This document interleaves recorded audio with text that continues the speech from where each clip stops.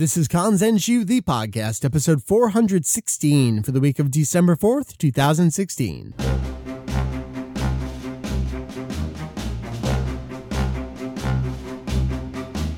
I guess the only appropriate way to start this episode is to say, Cha! Welcome to Kanzenshuu, the podcast and extension of the all-encompassing Dragon Ball fan site, Kanzenshuu. We cover anything and everything Dragon Ball in hopes of enlightening and a little bit of entertaining. What's up? It is me. It is Mike Vegito EX coming in your ears for episode 416 of our podcast. Sorry to take a week or two off in that meantime there. But like I said, last episode we were heading into holiday season, and I definitely was coming down with something, and I still have a little bit of remnants of it in my system. You can probably hear it in my voice a little bit. So with that all being said, because I don't want to talk as snotty as I sound right now, we're pretty much going to jump right into our topic, which this week is, of course, what else would we be talking about? Dragon Ball Super episode 69, the Dr. Slump episode, dare I say, the best episode of Dragon Ball Super. Jake, of course, Herms is joining me this episode to talk about that episode. We detail all of the references, all of the callbacks, all the stuff you need to know about that episode. And along the way, we do know a couple other Dr. Slump related podcasts we have done over the years, specifically 285 and 288. 288 was the big one. That was our Dr. Slump primer episode back in 2012. Definitely go back and give that a listen. But really, I want to get right into the topic. I'm going to forego the news. There's a bunch of stuff I want to talk about that it was going to be one of those episodes where the news is the topic, but we will save that for next episode. Let's just get right into it. I'll join you on the flip side of about this half-hour conversation, talk about what's up on the site, and then that'll be the episode. So here we go.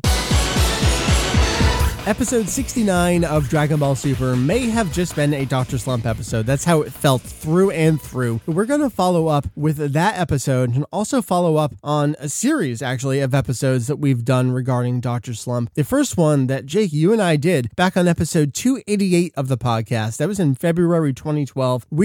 Heath and I were in the midst of slamming our heads against various walls, getting Kanzenshuu ready to launch, but we did a Dr. Slump primer back then. And this kind of feels like a direct follow-up to that episode. We're going to talk about episode 69 of Super, all the little things you saw in that episode that were direct callbacks to Dr. Slump. Anyway, Jake, hi, you're here. Hello. Let's get right, man, I just want to get right into it. There's so many cool things in this episode. I had the best time watching it. I really feel like they couldn't do this, but I feel like they should have just foregone with the Chozetsu dynamic and gone right into the Dr. Slump opening. Yeah, it is odd that it ended up with two different openings, but I guess they used the time normally allocated for the recap to play the Dr. Slump opening. Well, let's talk about that a little bit. That is YY World, correct? Yes. All right. The Dr. Slump opening is mostly gibberish, if you couldn't tell from watching it. But it was a great look at the characters of that world. I know there were a couple concerns going into this episode where we got character designs. We actually didn't know how much we were going to get of some of these other characters. Really, they were relegated to pretty much just the opening theme. But we got the Gachan, which we got in the episode itself. We got Nico-chan in there.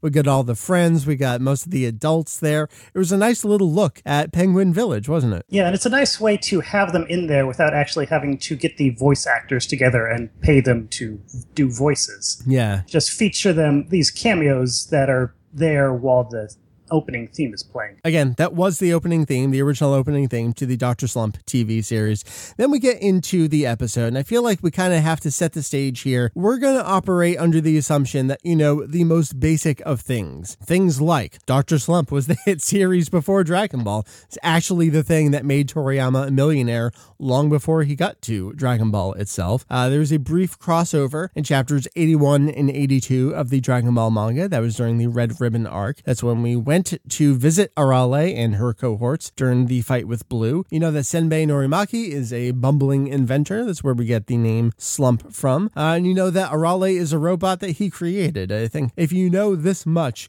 you were pretty good to get into the episode here. And if you don't know any of that stuff, you probably didn't just watch this episode, and you need to go listen to our primer episode, or better yet, go read all of Dr. Slump. But Jake, going forward into episode 69, I'd say the main characters we we got from Dr. Slump were Senbei, Arale, Gachan, and Dr. Mashirito, right? Yeah, and this is actually the first time Mashirito has been in one of these Dragon Ball Dr. Slump crossovers, for the logical reason that he technically dies at the end of Dr. Slump. Right, which I think they covered perfectly here. Yes. I love that. We'll get to that a little bit. I guess let's start with just Gachan before we get into the other references here, because we're at a point in Super where we've learned about Whis, and I guess by extension Vados and the Great Priest as well, that they are angels. Well, Gachan's also an angel, or now multiple angels. How does this all reconcile? Yeah, so I guess slight spoiler for the pretty near the end of Dr. Slump, because so for most of Dr. Slump, Gachan's true nature is unexplained, and then in kind of like Saiyan Arc style, suddenly it's revealed that he's actually an angel sent by the god of the galaxy to Earth to check their technological progress, which is why they eat basically everything other than rubber. So as we see in this episode, they eat the building where this invention awards ceremony is being held. So also, as we see throughout Dr. Slump, they gradually, it starts out there's just one of them, and then eventually he splits into two. It's revealed in times when they travel into the future that this process just continues indefinitely until there's like about 8 or so that we see in this time when they go 10 years into the future. And of course, if you want to get into it, 10 years in the future of when that story was set should technically be in the past of when Super is set. Right. But I mean, they kind of gloss over that, like Senbei. Senbei should technically be bald by now. And we see Turbo, Senbei's son, very briefly in the opening. He's still a baby, even though he's technically older than Gohan. There's various things like that are, you kind of have to just let it slide. Yeah, in typical Dr. Slump fashion, no rules are being followed, so it just is what it is. Well, we already talked about Arale and Senbei. Let's talk about Dr. Mashirito a little bit, and we'll start at the beginning here. Mashirito is a rearranged Torishima, and you may know that name. Kazuhiko Torishima is the person who pretty much discovered Akira Toriyama, mentored him, and was his first editor there at Jump. Yeah, so he was the editor Toriyama's editor for like the first several one-shots that he submitted to Jump, which mostly got rejected. And then he was also editor for all of Dr. Slump and then Dragon Ball up until about the 23rd tournament. So about when the transition to Z kicked off, that's when he was replaced by Toriyama's second editor. He appears frequently throughout Dr. Slump, first off just as himself, as a caricature. There's a lot of these little authorial asides throughout Dr. Slump where Toriyama appears as himself, and then here put in Torishima just making fun of him for always rejecting his ideas. And then eventually he did this full-blown parody of Torishima, Mashirito. Since Japanese goes syllable by syllable, if you write Torishima backwards in Japanese, it comes out Mashirito. And so just as Senbei is kind of like a stand-in for Toriyama in many ways, and so therefore Senbei's rival is this stand-in for Torishima. And so since Senbei is theoretically a good scientist, Mashirito is a mad scientist trying to take over the world and building all these evil... He's essentially Garo before Garo was Garo. Right, we talked about that, how he essentially created a series of numbered robots that came after the main character, but you can refer back to that previous discussion. The big reference here, as he enters the scene, he comes in saying reject or rejected. That was his catchphrase from Torishima himself, who continuously, as you said, rejected the various things Toriyama contributed or submitted before. He really got picked up big time. And then even over the course of the regular series, Toriyama tells us many times how he just held off on the very last second. So he would submit it and there would be no time for it to be rejected. It would have to be used because they had to go to print. So that's where this comes from. Yeah, and so kind of somewhat amusingly enough, considering that he was the basis for Mashirito, who is kind of the basis for Garo, it was Torishima who was also his last big influence on the series was voicing his displeasure about the designs for Android 19 and 20. Right. Even though he's no longer Toriyama's actual editor, he still called him up to complain, and so that's what caused Toriyama to ditch those guys and introduce 17 and 18. I guess the last thing I want to say about Torishima is that he also kind of served as the influence for Demon King Piccolo. And there's a wonderful little gag in Jump Superstars on the Nintendo DS where Mashirito and Piccolo can fuse into a character that attacks. By saying Botsu, rejected, in giant exploding letters. Exactly. It's wonderful. All right, so let's move on. I guess the next big reference here is the reality machine. This does have a basis in Dr. Slump a couple times. Yes, because in the episode, we see the Reality Machine number 2 and the Reality Machine number 1. Though it's not called that at the time, but the original is in fairly early on in Dr. Slump. And it's this kind of cooking pot with arms and legs and a face, which is like a lot of the inventions throughout Dr. Slump are that kind of cartoonish, an object with, a face that talks and all that stuff. But anyway, so the original version works by you take a photograph or something like that inside. You put it inside, and then it will make that photograph real. And so one of the examples, like in the original chapter, Senbei, he plans on putting one of his dirty magazines into it. But then Arale ends up cutting out, in this very metaphysical moment, she cuts out the actual Dr. Slump manga page itself, puts it into the machine, and creates duplicates of herself and everyone else. And so I think it appears a few other times randomly throughout Dr. Slump. And then in the remake Dr. Slump series that ran in the 90s, there's an episode where Arale puts the Dragon Ball manga into it and then creates copies of Goku and Kid Buu who fight. Right. They're these little, like, off-color versions? Yeah, they're kind of weird, which isn't normally how the machine works, but it's the remake, so I don't know. The remake for Dr. Slump actually picked up, just like GT picked up right after Z ended, the remake for Dr. Slump picked up right after GT. In fact, the next episode preview in GT episode 64 is actually for episode 1 of the new Dr. Slump. Yeah, so it went like the first Dr. Slump anime aired, and then that was followed by Dragon Ball, and then GT, and then the remake. So it's just all Toriyama all the time for like 15 years there. It was a very long time, right? And so, the number 2 version of the Reality Machine in this episode is a little different in that rather than needing to put a photo inside, you just have to concentrate and then it'll produce whatever you've imagined in your mind. But apparently it only works if you really, really want that thing. I do want to note the Senbei going manly or handsome here. That's a recurring gag from Dr. Slump as well when he gets really kind of into himself and inside his own head. It's kind of how he pictures himself. Yeah, but he can only hold it for a short amount of time. Right. And they joke that he's like Ultraman in that regard. Right. In the manga version of the original Dragon Ball Dr. Slump crossover, he doesn't do this, but in the animated version, they threw that in there. Let's talk about Vegeta a little bit. He is, along with Trunks, actually here, the voice of reason. He is the one to realize what is going on, kind of from an out-of-universe perspective. As I saw Vegeta in this episode, and it seems you noticed the same thing, Toriyama wrote Vegeta the same way back in the Nekomajin series, where he realized he was in a gag manga and things weren't going to work out the way he would expect them to, so he made up excuses. The excuse in Nekomajin was that his phone went off, and they were like, "Oh, I didn't hear a ring." He said, "Oh, it was in," they call it manner mode or on vibrate. That was very similar to him saying, "Look, a UFO," that kind of thing, a little bit of a distraction. But then also just simply noticing and realizing he's in a gag manga. That's very much Toriyama parody Vegeta. Yeah, and I guess we should say the difference between a gag manga and then in contrast to a battle manga or like a other more serious series, it's the contrast. I guess it's sort of self-explanatory, but it's like a more lighthearted, what we'd consider cartoony versus something more serious and relatively more realistic. And so even though Dragon Ball kind of started out as a gag manga, it got, relatively more serious over time. Kind of, it fluctuates back and forth, but whereas Dr. Slump is just a gag manga from beginning to end, and so as a result, they have stuff like Arale splitting the Earth in half, and then it goes back to normal without any attempt at an explanation. Exactly, right, and Vegeta wonders how she flew around the Earth so fast. I mean, we've seen countless things like that. We even got Gotenks in the series proper doing that. Would he fly around the world 7 times in whatever time that was? Yeah, and also, like early on, during the first tournament, when Jackie Chun reads Namu's mind, and he learns Namu's really serious backstory, and he's like, well, no wonder this guy doesn't fit in here in this GOG manga.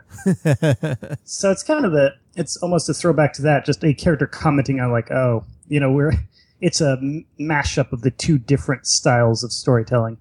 Tied in with this series of events when Arale finally headbutts Vegeta off into oblivion. This is the point where they recognize each other. At least Goku recognizes Arale, and it seems that him recognizing her is what prompts her to recognize him. The headbutt attack was the same way that she got rid of Blue back in the Red Ribbon arc. Yeah, and of course Goku, he doesn't. The fact that she has her name on her hat doesn't tip him off at any point prior to that. No, it's all about attacks. And he doesn't question why she isn't older. Did Goku realize she was a robot in the crossover? No, not during the crossover. I guess we see her head pop off, and that's just another thing. That's pretty standard. Arale is pretty much like Bender to me, where she can take her body apart and everything still works independently. Yeah, but during the original crossover, at least in the manga, I don't know about the anime version, but I'm pretty sure she never her head doesn't pop off when Goku's around. Right. So this is his first time seeing that and realizing that she's a robot. He doesn't even comment on it, does he? When her head gets knocked off, he and Vegeta, they're both shocked. Yeah. And then she's like, oh yeah, I'm a robot, by the way. And that's pretty standard too. That's Toriyama, which is just, I'm going to state the obvious. It's a very dry humor. We got that a lot in Chaco. That's actually why I love the Chaco series so much. I guess we should clarify that this episode, it's credited the script is credited solely to King Ryu. Right. We don't know any kind of Toriyama involvement, if there was at all. Maybe we'll hear about something later on down the line, but yeah, it's a good point. The fact that they haven't mentioned any it makes me assume that there just wasn't any involvement from him at all. Otherwise, they'd be hyping that up. Right. This is definitely the kind of thing, we've talked about this a lot in the past. Whenever Toriyama does any tiny little character design or any kind of tiny little involvement for something, they take that opportunity to hype it up. And if Toriyama oversaw this script or wrote any dialogue for it or came up with the original concept for it, we would have heard that. The absence of evidence doesn't necessarily prove anything one way or the other, but when it comes to this kind of production, it's a very, very heavy hint one way or the other. In this case, it's probably that he had no involvement. So, yeah. That does make me wonder if that's why Vegeta's actions are so reminiscent of his role in Neko Majin Z. Yeah, you think they were looking to all these other examples to draw influence from? Yeah, it's like, how would Vegeta interact with a gag character? Well, what's the only precedent for that is Neko Majin Z. So let's just go heavily off of that. That also reminded me of the Kochikame crossover, where Apul is the one who realizes that Ryo-san is a gag character and that he can't die by any attack whatsoever. So yeah, they're definitely pulling what we've had the Toriyama precedent here. Yes, the other big thing when Mashirito reveals that he's returned, that he's a ghost and he's come back from hell. Yeah. Prior to that, Senbei, he's like, surely you died, and he pulls out the actual volume 16 of the Dr. Slump manga, which is when Mashirito dies. And so, first off, they reproduce the actual cover really well in miniature. And then, like, this gag in itself, this is a running gag throughout Dr. Slump of characters checking the manga to see what has happened previously in the story. And that feels very much, again, like a stand-in for Toriyama himself, where he needs to check back against what he's done. And even still, in many cases, he's contradicted himself. I mean, there were many contradictions in Dr. Slump. I think one of the big ones was accidentally using the same number robot multiple times. Yeah, he notes that a reader had to point out that this was the second time he had a Caramel Man number 9. And so, in fact, Mashirito, again, typical Garo style, he turns himself into the final Caramel Man robot cyborg thing. But then he's number 9, but then someone points out, the last one was also number 9. I might be getting the exact numbers wrong. But so then from then on, he's drawn with the 9 crossed out and a 10 or whatever placed instead. That also reminds me of, incidentally, during the Red Ribbon arc again, was it White that he forgot or accidentally resaid again? White gets called Silver. Oh, that's it. Okay. A few times. Yeah. And then this gets corrected in, I know, the Kanzenban, and I think maybe the later Tankobon volumes. Mm-hmm. And then the Viz translation, they also just fix that as well. They just fix it from the start. Yeah. That's just, again, Toriyama needing to go back and review what he had just written. Dr. Slump does the great thing where they actually check against the manga itself in the manga itself. Let's see. Well, we got Arale splitting the earth in half, this is one of our trademark moves from Dr. Slump. Right. And like I said, it always just goes back to normal in kind of Bugs Bunny style. And then she also does the Encha cannon. Mm-hmm. So her trademark greeting, Incha, it's a takeoff of konnichiwa, just like shortened as much as humanly possible. So that's her normal way of saying hello. And then also she has this attack where she says that and then fires a beam from her mouth.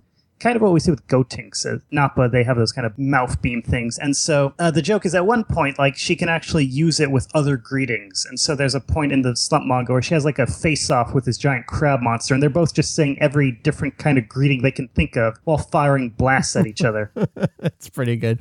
Going along with Ncha is Baicha, which is her kind of goodbye. We got Baicha in Dragon Ball Super. I remember it was definitely in the manga with with the Zeno, the king of everything, the Omni King's attendance. Was that in the TV series as well? Yeah, it was too. Okay. Yeah, so they had a Dr. Slump throwback there. I guess we didn't mention as well that this is actually Arale's second appearance in Super. Mm-hmm. Because she had a cameo in, I think it was either episode 41 or 42, somewhere around there. I want to say it was 43. Okay, but well, anyway, so after the big Universe 6 tournament wrapped up, they had the filler episode where Goku, as a result of doing the Kaioken with Super Saiyan Blue, he's all messed up, and so he's trying to teleport around, and he just ends up in he can't get to where he's going. He just ends up in random places instead of where he intended to go. And so one of those places is apparently Penguin Village, where he sees Arale for like a split second. And this was kind of funny because we got word of this cameo ahead of time, because it was on Koyama, the voice actress for Arale. Mm-hmm. It was on her website, I guess, and there was a few other sources where it leaked out where all we knew is that Arale was going to be in the episode, and so we didn't know to what extent. And so there's kind of all this speculation, and then at the end it was just this blink or you'll miss it cameo, right? Which I mean was kind of I kind of assumed that was going to happen because, none of the actual promotional material, none of the previews or anything that for the episode mentioned Arale at all. Right. So it seemed logical ahead of time to assume it was just going to be a little thing. But, I mean, even so, when it happened, people were like, oh, is that all? Oh, no. Well, on the flip side, I felt like the fact that they weren't talking about it, but it leaked out, it almost felt like they accidentally put it on Mami Koyama's website. It was like, oh, this was going to be a big surprise. She had a speaking role, and like you said, yeah, it unfortunately didn't end up being much. I think this episode kind of made up for that in many ways. I mean, maybe they were kind of testing the waters. Yeah. Could this work? I mean, again, with the Nekomajin Z thing, Vegeta's line at the very end of the episode where he's like, I'll never fight a gag manga character again. It's essentially almost the exact same thing he says at the end of his Nekomajin Z thing where he flies off and he's like, I'll never appear in a gag manga again. So, okay, on that note, what did you think of the episode? Right, so let's talk about that. We generally don't do these individual episode reviews. There's a couple key times we've done something like that where there's been amazing animation or we just had to talk about it. I think this is one of those episodes where we just had to talk about it. We preface it with all the information about it, but man, this was everything I feel like I could have wanted out of a crossover episode. I'd love to have more of it with some more of the characters, but in terms of if we're going to get one episode and they got to wrap up that story in those 20 minutes, I got everyone I wanted. I got Arale, I got Gachan, I got Senbei, and Mashirito was a total surprise there. And I think they hit everyone note for note from their appearances and just fitting together so perfectly. I loved how Vegeta was the voice of reason. Trunks figuring out the poop was pretty wonderful. I loved Beerus's interactions there with everyone, as limited as they were. Beerus felt like himself. Beerus and Whis both did. They came in, did exactly what they would have done in that situation. And as we were watching the episode, I was commenting to Mary, this really feels like the newest of Toriyama, Beerus specifically. I mean, we've since gone, beyond with Universe 6 and stuff, but I really feel like Beerus is the epitome of current Toriyama, and the way that he redesigned and rewrote Beerus just feels like, oh, that is Toriyama. So to mix that tone with the original success story from Toriyama, it really felt like a coming home that I didn't really know I wanted, but I totally wanted. And it just, I'm going to have to watch it again, watch it a few times and reflect on it. But just one day later, I'm just riding high with excitement and smiles from this episode. How about you, Jake? Yeah, I felt pretty much the same way. I mean, going into it, I was kind of nervous because, like I said, there's no indication Toriyama actually had any involvement in the writing. Yeah, I mean, it's tough to write Dragon Ball without Toriyama, but to write Dr. Slump without Toriyama, I mean, we saw how the 90s show went. Yeah, so, I mean, everything felt on point. There was nothing in it that I was like, oh, that just feels like someone trying to do Toriyama without actually being Toriyama. It all felt, everyone was in character. All the interactions felt right. I mean, I wouldn't exactly call it a complaint, but again, it's very noticeable how Vegeta does feel like they're just redoing his Nekomajin thing. But then, that's it still works. I mean, there's never been an animated version of Nekomajin, so we might as well just reuse that here. Sure. I enjoyed it from beginning to end. I think I don't know how I'd rank it against the manga version of the original crossover, but I think I'd probably like this more than the anime version of the, back in Dragon Ball, of the crossover. I agree. Because with that version, there are little things like, well, the first episode, half of it is just wrapping up the Pirate Cave stuff, which is kind of not that great. And then there's also, they did...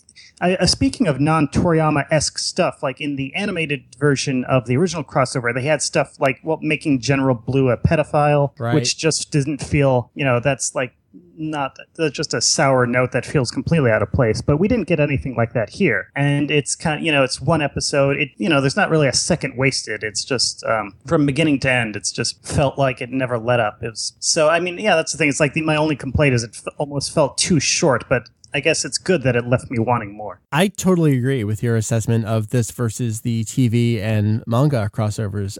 Just a point there, you mentioned the really cringy blue stuff. We did a podcast episode about that too. It was actually a couple before the one that you and I did. Episode 285, myself, Heath, and Mary, we talked about that. So if you want to dig back and listen to that episode, that's available to you. I like the original crossover in the manga. What I like about the TV version, though, is that we get Dr. Slump music. Background music during that. And I guess the best they could do here would just be the opening theme. I'm glad we got that. I got my little hint of Kikuchi inspired music here in this episode. That really helped sell it, even though it was only just at the beginning there. They didn't have to do that opening theme, so I was really glad that they did that. And I guess one advantage here is that it's a self-contained episode. You could call it filler, and I guess it essentially is filler, but that's the thing. It's like for people who like Dr. Slump, we can watch it and enjoy it, and people who don't, they can just skip over this without any real downside. Whereas with the original crossover, it is kind of woven into the fabric of the overall Red Ribbon arc. So it is that weird thing where if you're watching the arc and you have no idea what Dr. Slump is, suddenly there's all these things where you don't have a clue what's going on. And you're expected to know it. And so, this is kind of the same thing again, but it can just be skipped over if you're so inclined. Well, place yourself in the shoes of someone who doesn't know Dr. Slump, like the standard casual fan. They know Dragon Ball was a cool show on TV. It was an action show on Cartoon Network after school. They're coming back to Super. They're back in the fold. They see this episode. What do you think that casual consensus is going to be about this episode? Because that's not us. Yeah. And of course, again, it's the casual fan is going to be very different between the US and Japan. Because in Japan, people still know Dr. Slump. It is this kind of background thing. Was it earlier this year or last year where they had those commercials where it's like the live action Dr. Slump? So it's definitely still a thing people know in Japan. So I think, and this is being made primarily for a Japanese audience. So I think for them at least, it's going to be at least, if not a nostalgia trip, then just a thing that they have some handling on. Whereas, with the US audience, standard US audience, they're probably going to be fairly confused, but you can kind of I think they do give you everything you need to know. Yeah. I think you get a sense of who these characters are relatively quickly. And if you don't, then you kind of have Vegeta there as like your kind of your stand-in because he also has no clue what's going on. But I have seen people have been asking me like on Twitter, it's like, is this a new character, this Arale person? Oh, really? So so there are. it's not their fault or anything, but so some people are confused by this. But hopefully this podcast will help. We will do what we can.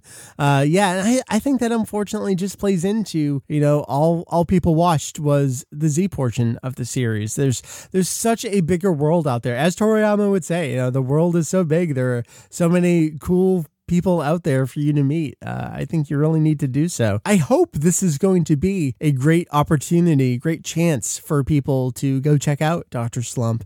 I guess we should say that the entire series is available from Viz, both in digital and in print. I'm fairly certain that it's all still available in print. I know for a little while stuff was out of print, but should be back by now. It's always available digitally. And it wouldn't hurt to plug one last time that Discotek did release the first 5 movies of Dr. Slump in their equivalent Dragon Box remaster on DVD a couple years back. And Jake, you may have overseen the cleanup of the translation on that. It's a distinct possibility.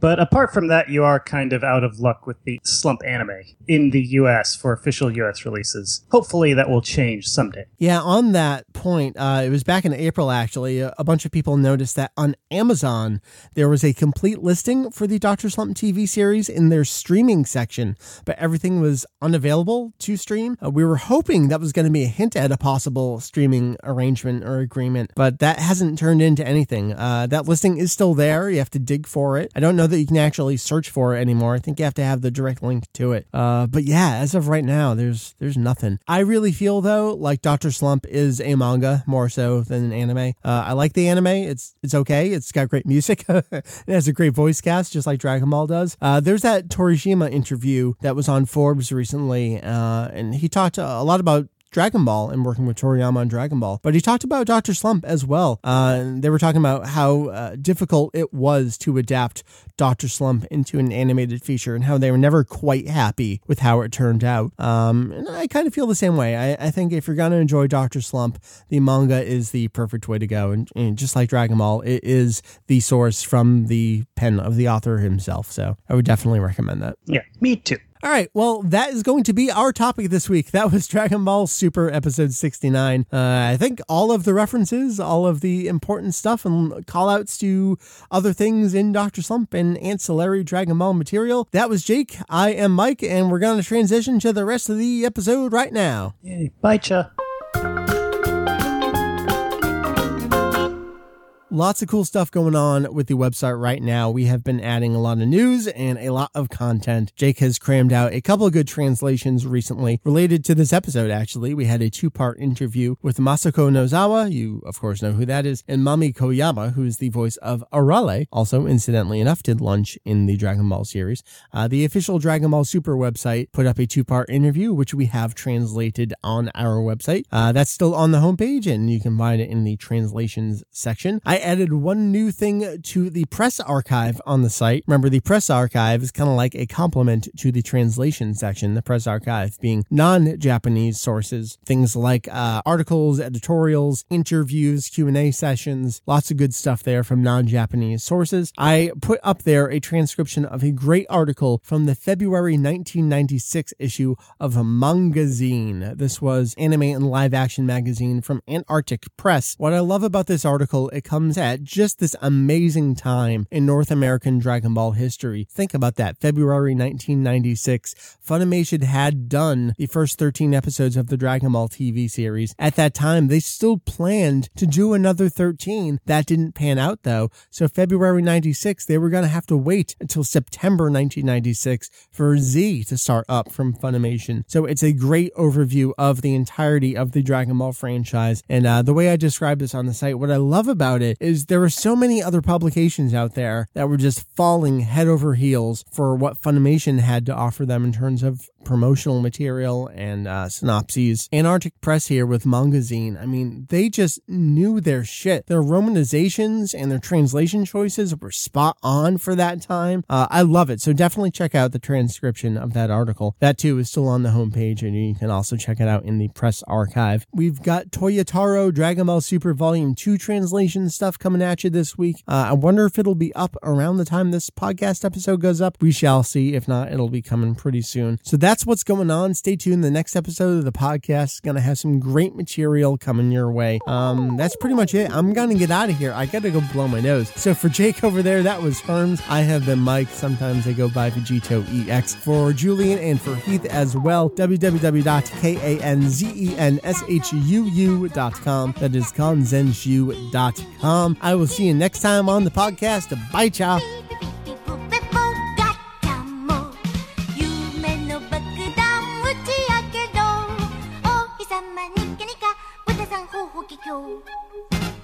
みんな集まれペンギン村に